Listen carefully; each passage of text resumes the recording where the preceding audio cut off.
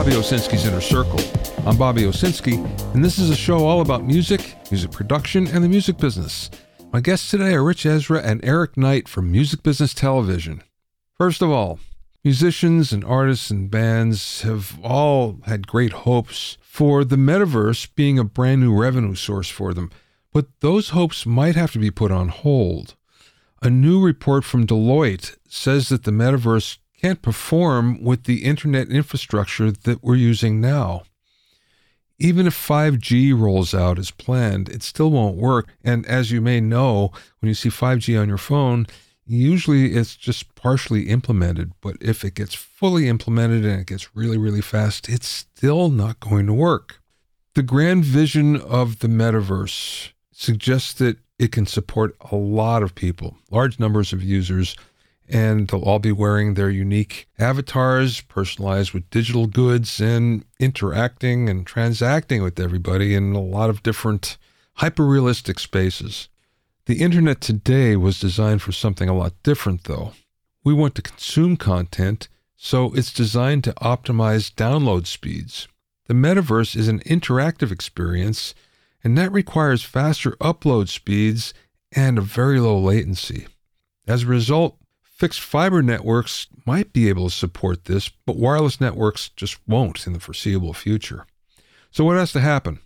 The telephone companies need to get denser networks of wireless cell towers and adapt to true 5G, for one thing.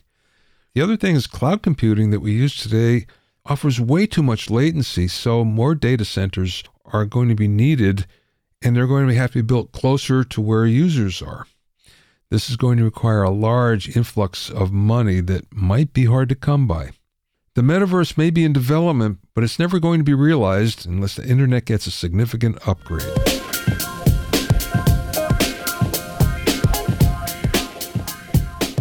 If you have any questions or comments, you can send them to questions@bobbyowsinski.com. Also, I'm pleased to announce that the 5th edition of my Recording Engineer's Handbook is now available. It's totally updated and includes new sections on the latest cutting-edge recording technology, multiple ways to mic over 70 different instruments, a new chapter on recording immersive audio, new hitmaker engineer interviews, and much more. Get your copy at a special discounted price at go.bobbyowsinski.com/recording-engineer. That's go.bobbyowsinski.com/recording engineer. You can also find it on Amazon and Apple Books. And remember, you can learn all about the latest in music, audio, and production news when you sign up for my newsletter at bobbyowsinski.com. There you'll also find out about openings for my latest online classes and special events. That's bobbyowsinski.com.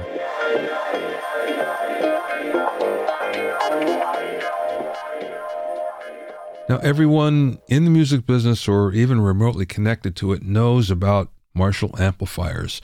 They're just so iconic. What most people don't know is that Jim Marshall was actually a drum teacher in the Hanwell portion of London, and he opened his dream music store in 1962. He had quite a reputation as a drumming teacher, and that attracted a lot of young musicians, including Pete Townsend and Ritchie Blackmore, so many others. And one of his students was actually Mitch Mitchell from the Jimi Hendrix Experience. The thing about it is, Fender amplifiers at the time were really hard to get in the UK. There was actually an import limit, so you couldn't really find them, and as a result, there were amplifiers, but there was nothing like these Fenders. So all the guitarists that hung around Jim Marshall's shop kept asking him to build an amplifier, just like one amp in particular, the Fender 4x10 Bassman. Since he couldn't get the exact same parts as Fender used, he used the UK equivalents, and that changed the sound. But the British sound was born. Through the years, Marshall became the sound of rock and metal, thanks to so many of the great British guitar players like Eric Clapton and Pete Townsend and Jimi Hendrix all using them. Now, Marshall Amps has been sold to Sound Industries. That's a Swedish company that's been licensing the Marshall brand for its headphones and Bluetooth speakers for about 12 years now. The Marshall family will still retain a 24% ownership, and as these things go, everyone says that nothing is going to change with the product. That's probably true, at least in the short term, but you can be sure that any Marshall amp that was built pre-Sound will now sell at a premium.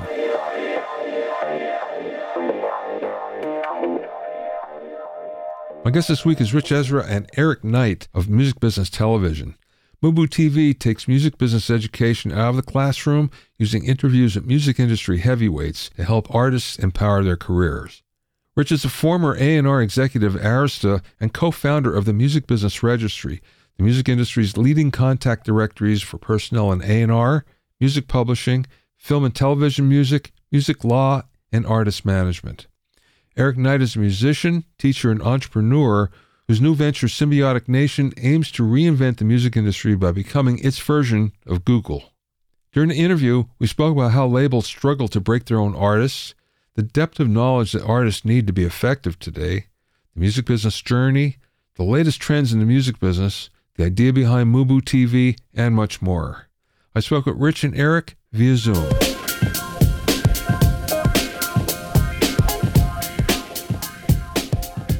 Give me a short synopsis, Ritch, of your background. My background, I started in the music business in the late 70s. I started with Record World magazine, and then I got an internship at A&M in radio promotion. And then I went to Arista Records in the early 80s and did radio promotion for about 6 months, and then transferred into A&R. And I was in the A&R department for, I guess, about 7 years, from 81 until 87. And then I went into teaching. I taught courses on the music industry, which is how you and I met. We met at Travis Institute in the 80s, early 90s. And I did that from 86 to 93. And then formed my company, the Music Business Registry, which is the directory business that I have. We publish all of the contact information for labels, for publishers, for attorneys and managers, and film and TV music supervisors.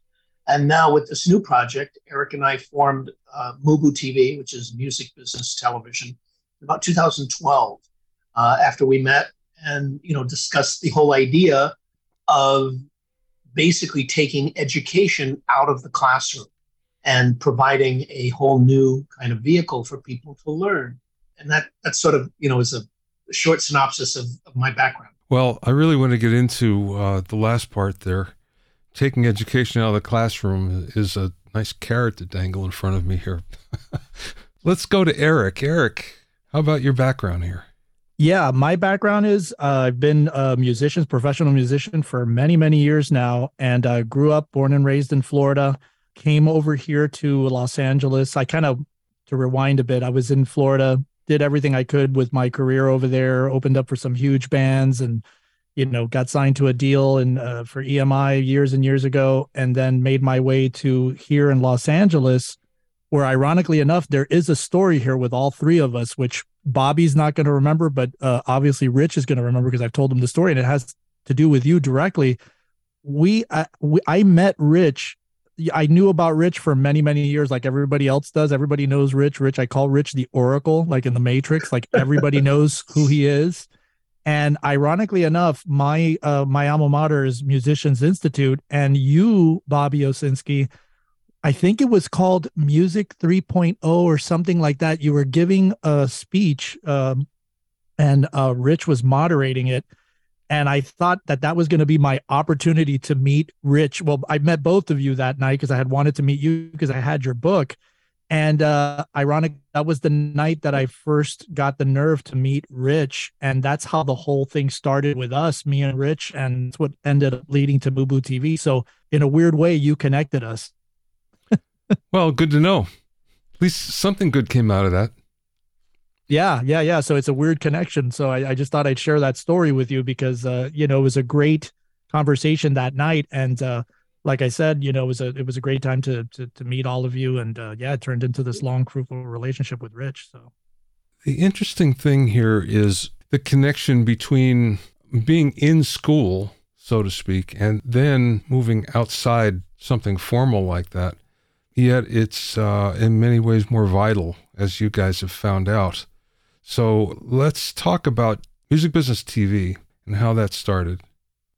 Yeah, well, that I think started me and Ritch. Like I said, after the meeting at your event, I set up a time to meet up with Ritch, and I kind of had pitched him on a couple of ideas that I had of projects that I was working on. And all I knew is I wanted Ritch to be involved in some capacity. So I pitched him a few projects. He had pitched me kind of like the impetus of what MUBU TV became. And we both kind of had similar kind of notions of what should be happening.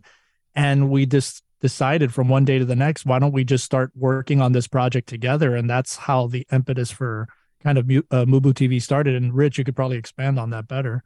Yeah. And, Bobby, I've known you a long time. And, we met in the education space, where you were teaching at Trebas and I was teaching there as well. And my whole thing is that as time went on, and you've seen this and you've written about it, independent artists and music became something that was more about more people doing it than just the ones that got signed to big labels, which is what it used to be in the 80s and 90s.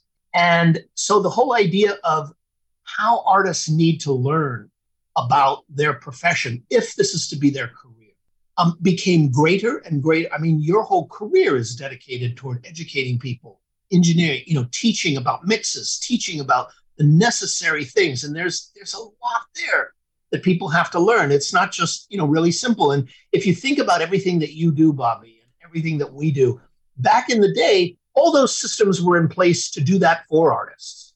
The label had all of that taken care of. They had the tour support, the management, the agents, all of that. They had the production. Recording was something that you did in multi-million-dollar facilities with trained professionals and people like yourself who charged a lot of money to do it, and you couldn't find them on every corner.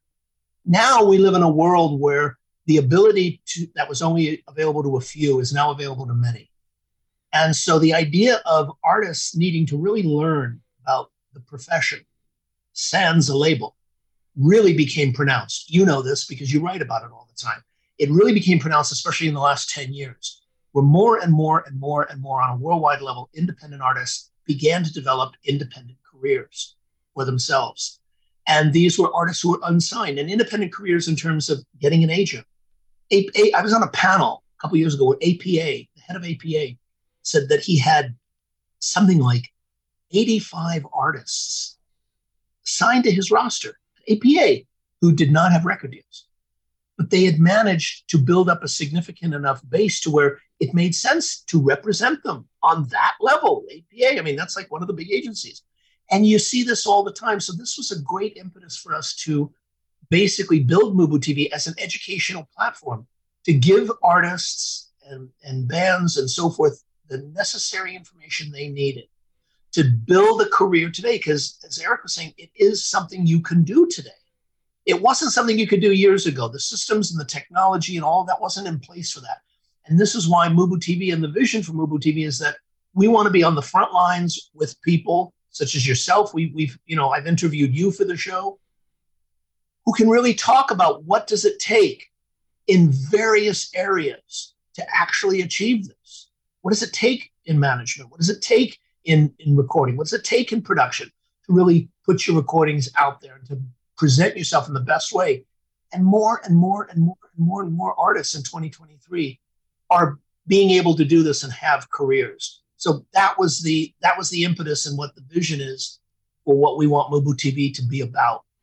Well, there's so much to unwrap here. One of the things is, yes, everybody can do it. Now, there's so much more information, there's so much more capability, but the fact of the matter is we're also lacking the filters that we used to have. And as a result, the competition is skyrocketed. So the only way you can get on top of that is to know more and just have that knowledge so you can get ahead. Otherwise, if you're just like the way it used to be, you're an artist and this is all I do. Those days are kind of over. Yeah. Yeah, I agree with you.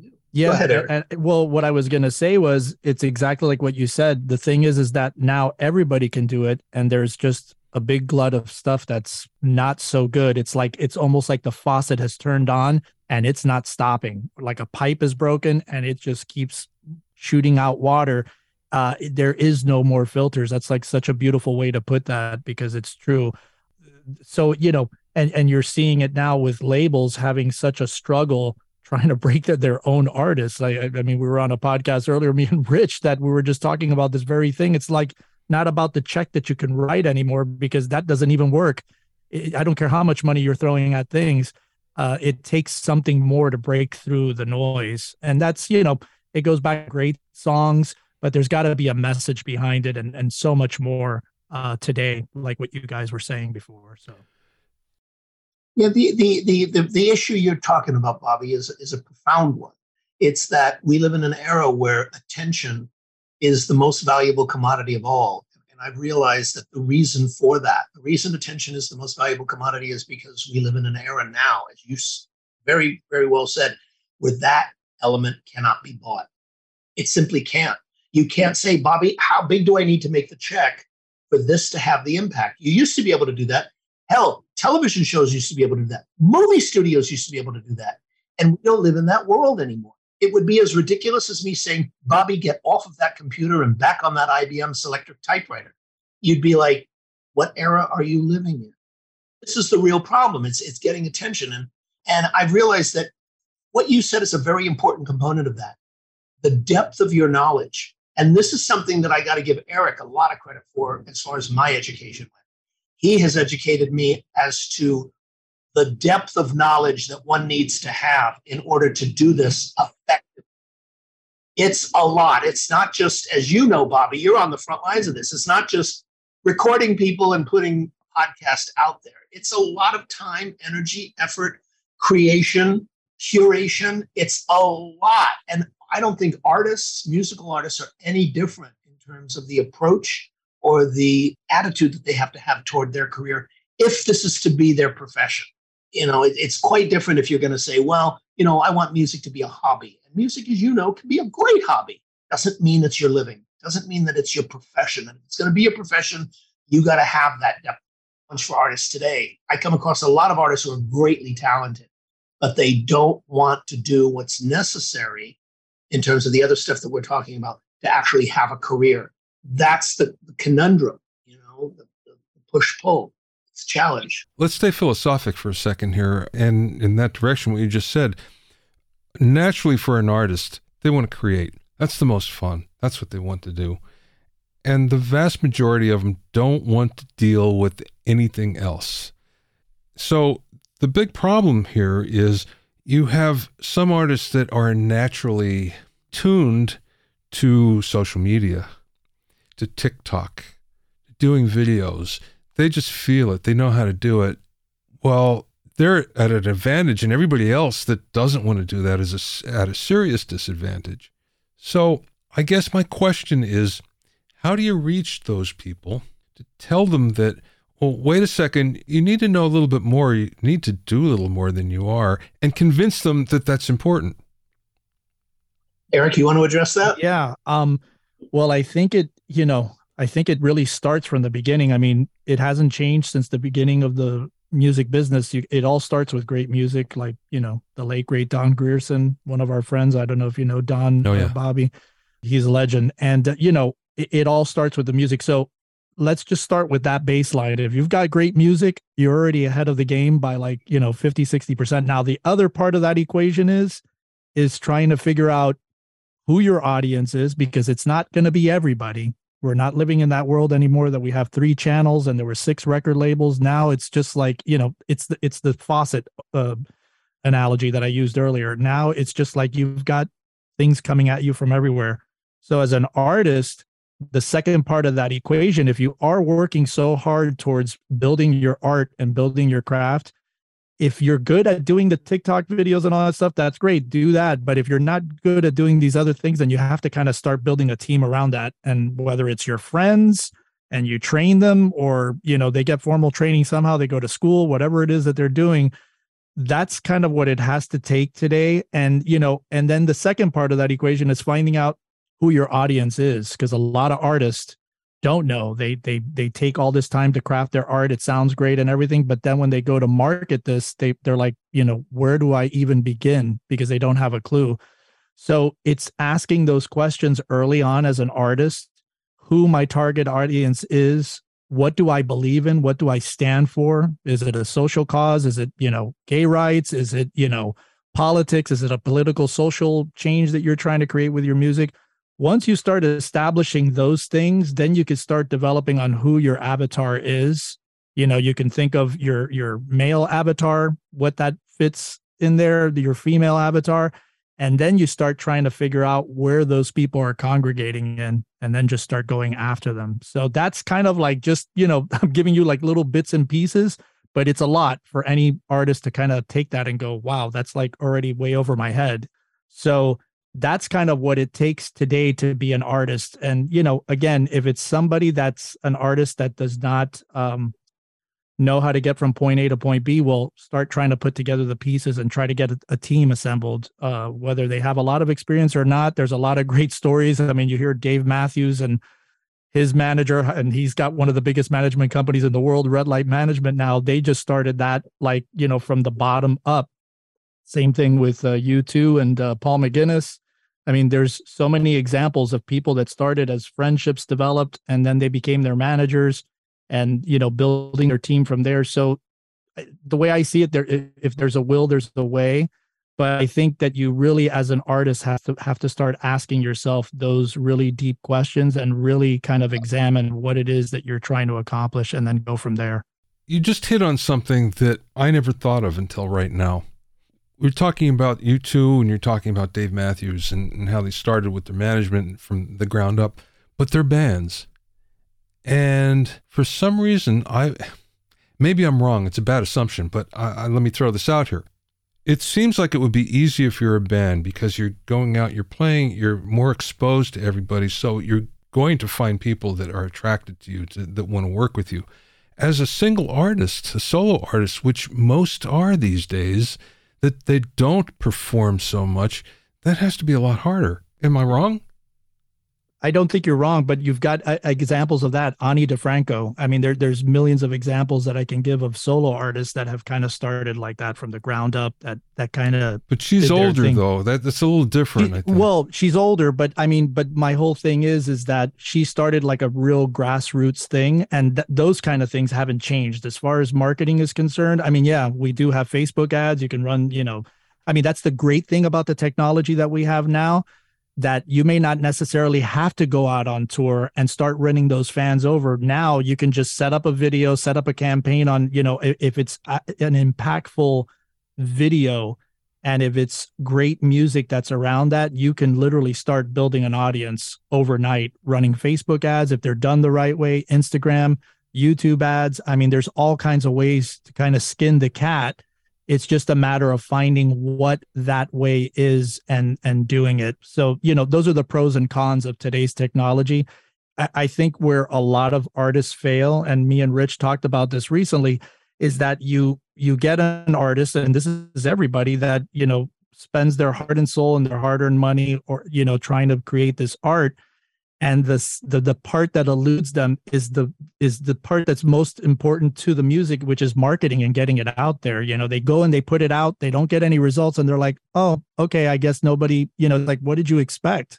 If nobody is listening to it or finding it, is because you're not doing that second part of that equation.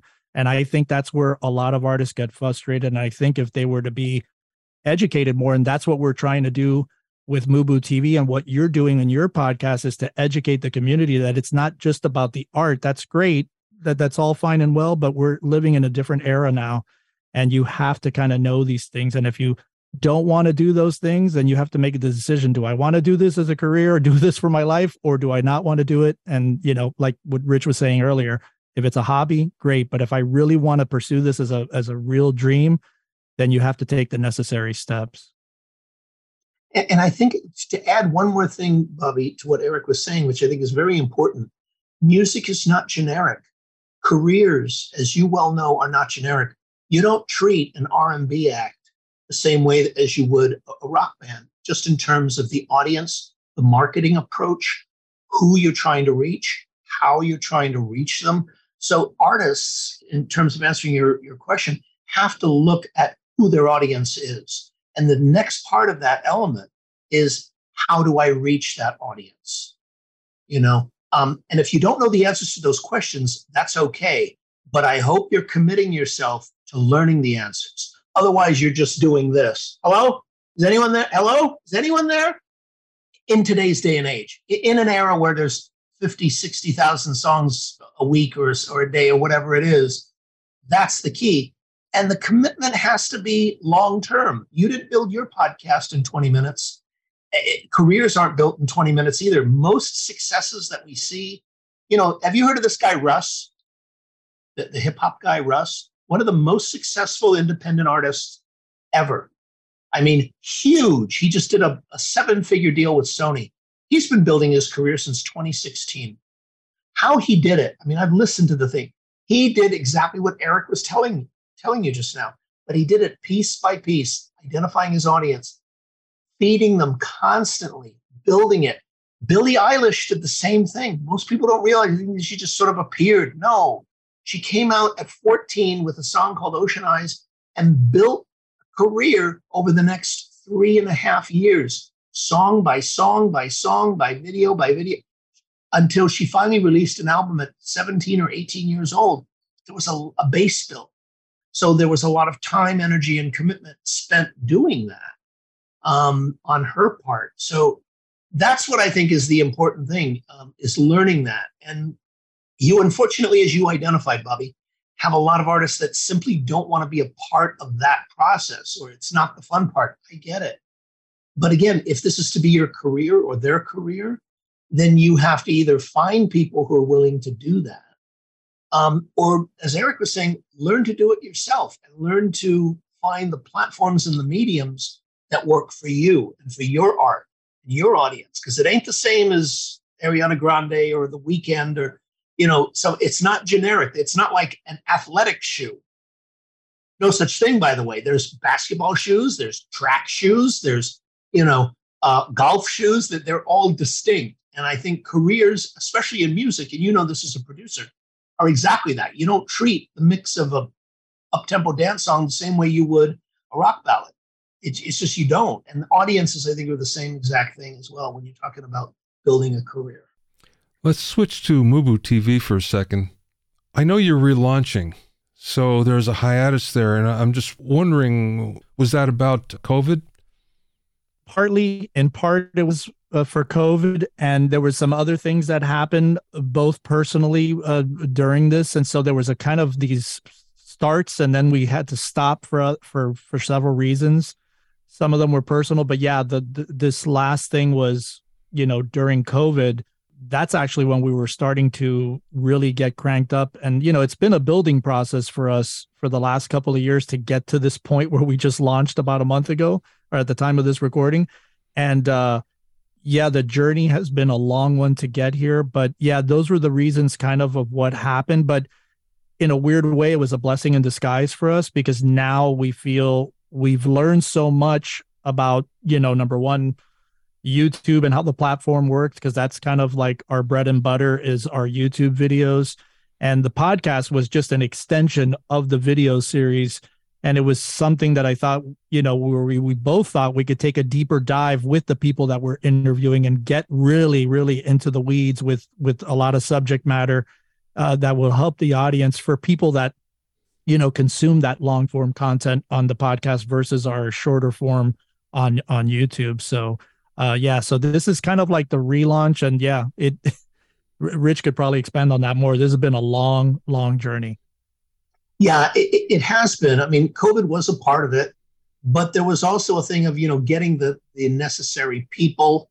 And I think, and I say this, with the knowledge that you, Bobby, have in-depth knowledge of what we're talking about, because you're on the front lines doing this. You know what it takes to record these things and edit and put the things out, and the social media and the website and the emails and the marketing and the machine that goes along with that. And that was a very, very big component of setting that up initially, which is why I don't think Eric and I really had an understanding.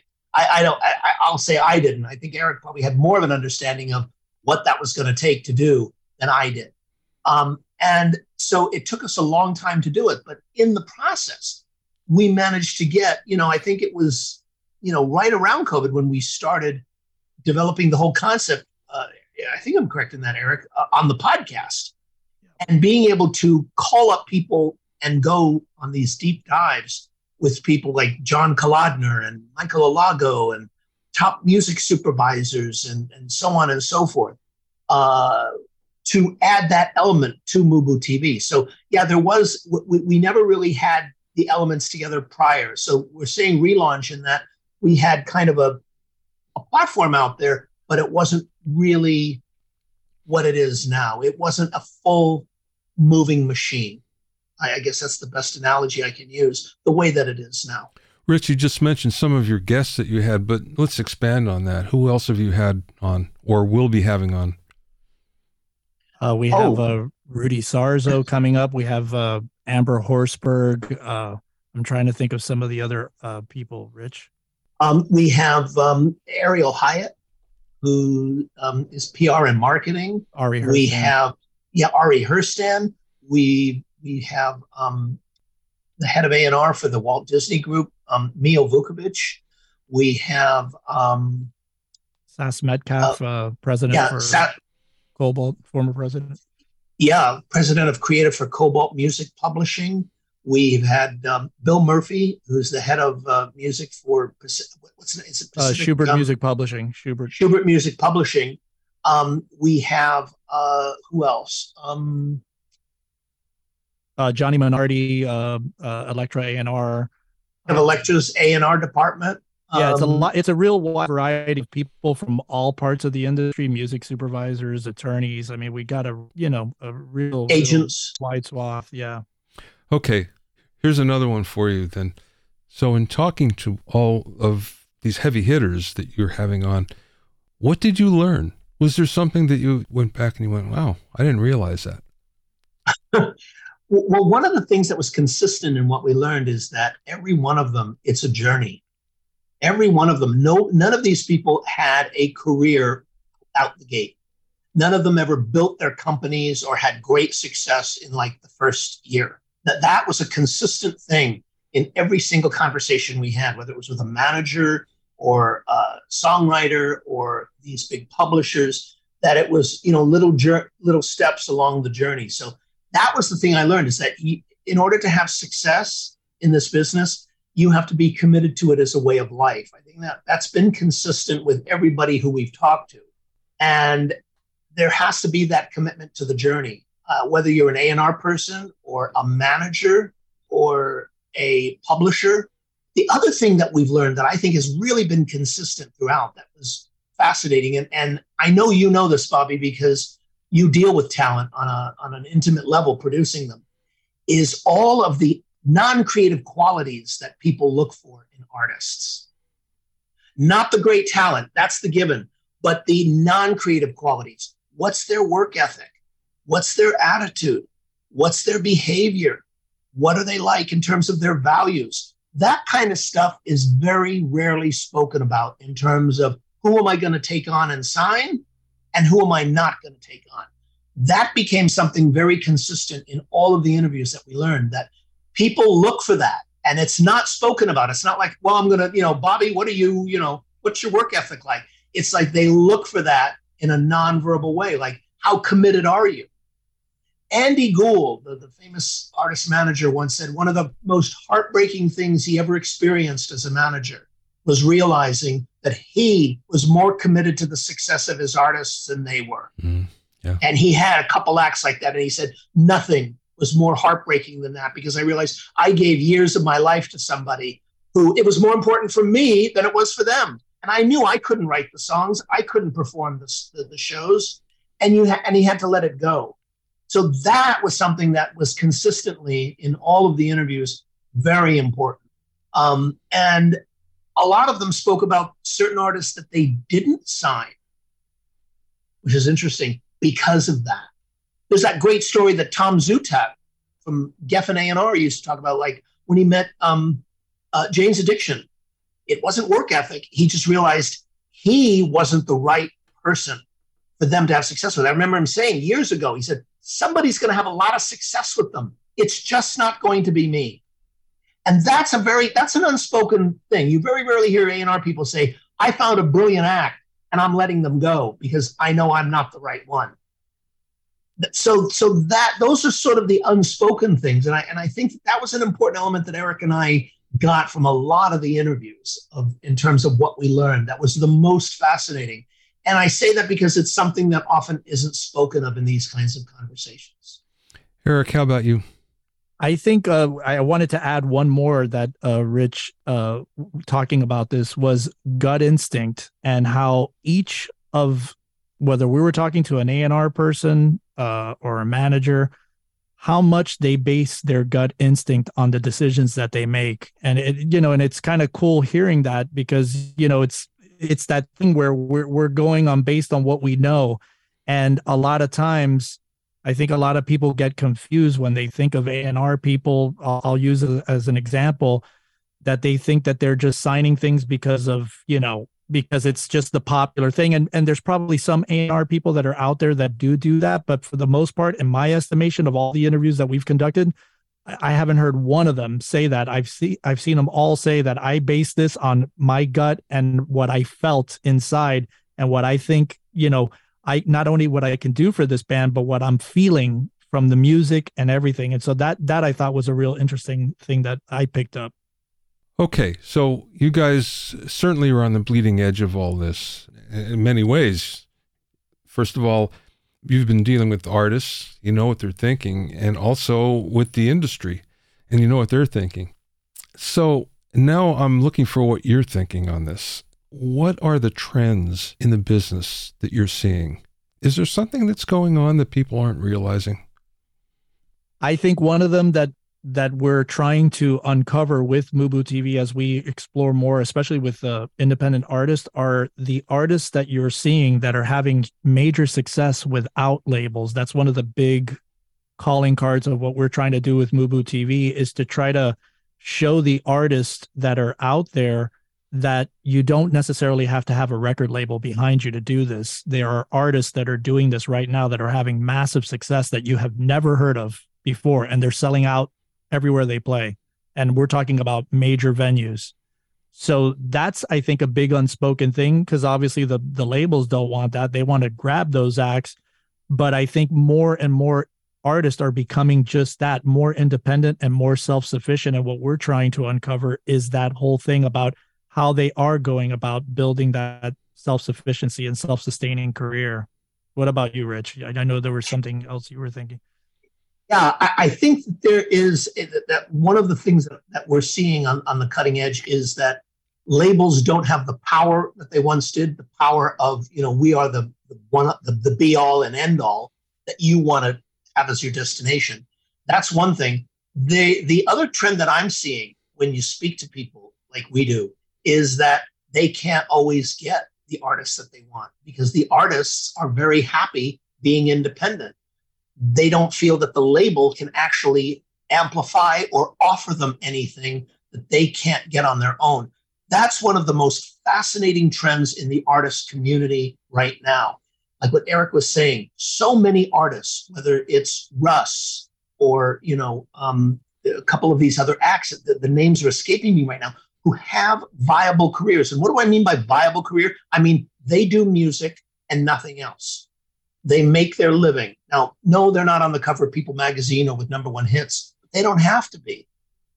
When you look at acts like Frank Ocean or the 1975 or MGMT, these are all acts, by the way, who don't have enormous profiles on Spotify. And they're up there. But you can't get a ticket to any of their shows. This is a very interesting point that Eric was bringing up just now, which I want to amplify. Many artists out there, Russ included. Last September, Russ did the Hollywood Bowl. Wow. That's 18,900 seats. And I was like, who is this guy? And when I learned, I was fascinated by the story. He built a following and a success. So do you have to be known by everybody? No. That's one of the most interesting things in relation to your question, Bobby, is that we're seeing more and more artists, and not only in the US, but throughout the world, able to build careers and have a career on their own without the success of a label. And what I want to say about that is the most interesting part, which goes unspoken a lot of times, is we as a culture of the music industry are completely redefining what success means. It used to mean big hits, big album sales, lots of lots of concert tickets. We knew what the successes were. They were on those 3 parameters. It's not so simple anymore. Those parameters don't tell the whole story of what real success is. for a lot of these artists. And those numbers, by the way, of independent artists doing this are getting greater and greater and greater and greater and greater. Yeah, making a living is the new success, as they would say. Absolutely. Yeah. And a healthy one. Maybe you're not making millions of dollars, but you're making hundreds of thousands of dollars. And, that is very, very significant, because the ability to do that 10 years ago didn't exist. Okay, Ritch, here's one for you, and especially because you've had so much experience working at a major label. The way I look at it now is, yes, it's true. For the most part, an artist doesn't need a label until they hit the stardom level. And at that point, in order to become a superstar, a global star, the only entities that have that infrastructure are the major labels. And that's something that you can't recreate. Am I wrong there? No, you're not wrong. And for a certain kind of artist, like, The Weeknd or Ariana Grande or Harry Styles, that is true. That is true. However, I think, if that's your definition of success, you are right. That model of artist, or that type of artist, can only be built this time right now anyway, with a major label and a worldwide infrastructure that can support that. You are absolutely right. But not all artists are in that category, stylistically as artists or career-wise. Let's look at somebody that you and I both know who has a very, very successful career, Joe Bonamassa. That's somebody who, when you look at his story, he started, I think, with like 140 Facebook fans in 2002 or 3. He tells the story how no one would sign him. He got the same story again and again. We can't sell Jeff Beck records. What in God's name makes you think we could sell you? He tells that story, and how nobody would put his music out, but how he went ahead and built that audience. He now has a 7-8 figure a year career. And what's interesting about it, Bobby, is, would you say he's a global superstar? No, not in the level of like a Harry Styles, but I would say he's a superstar within his genre, within his realm. He's selling out Albert Hall. He's selling out, 3-4 nights at the Wiltern. He's a superstar within his arena. So, and he did that independently. He has never, to this day, and he's put out 14 albums, he's never to this day signed a label deal. So that's the difference. I think the answer to your question is yes. To become a global superstar of that ilk, a pop superstar, you do need that enormous infrastructure that a major label can offer. It'll be interesting to see who's the first to do that without a major label, to have that level of success. And I know that day is coming. May not be here today or next year, but it's coming at some point. So yeah, I think you're right, but you're right within a certain style of music, not all styles. Okay, let's end with this. Tell me the details of MUBU TV. Where can people find it? You can find us, I guess the good starting point is at our website, which is MUBUTV.com. That's MUBUTV.com. And then the other places are, where we have most of our content is on YouTube, again, which is youtube.com/MUBUTV, or at MUBUTV now, since they've changed their thing to kind of simulate TikTok now with their URLs. But yeah, those are the two places where you can find us. And also, on all the major podcasting platforms, Google, Spotify, Stitcher, all the places where Bobby's at right now, we're at too.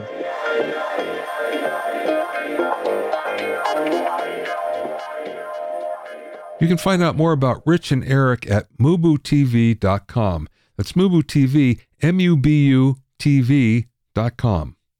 Thanks for listening and being in my inner circle. Remember, if you have any questions or comments, you can send them to questions@BobbyOwsinski.com. Remember that you can learn all about the latest in music, audio, and production news when you sign up for my newsletter at BobbyOwsinski.com. There you'll also find out about openings for my latest online classes and special events. That's BobbyOwsinski.com. To listen to the episodes of Bobby Owsinski's Inner Circle, go to BobbyOwsinski.com and select the podcast tab, or go to BobbyOwinnerCircle.com, or you can find it on Apple Podcasts, Amazon Music, Stitcher, Mixcloud, Google Podcasts, Spotify, Deezer, TuneIn Radio, Radio Public, and Podbean. At BobbyOwsinski.com and BobbyOwinnerCircle.com, you'll also find a sign-up form for my newsletter and for alerts for new podcasts. This is Bobby Owsinski. I will see you next time.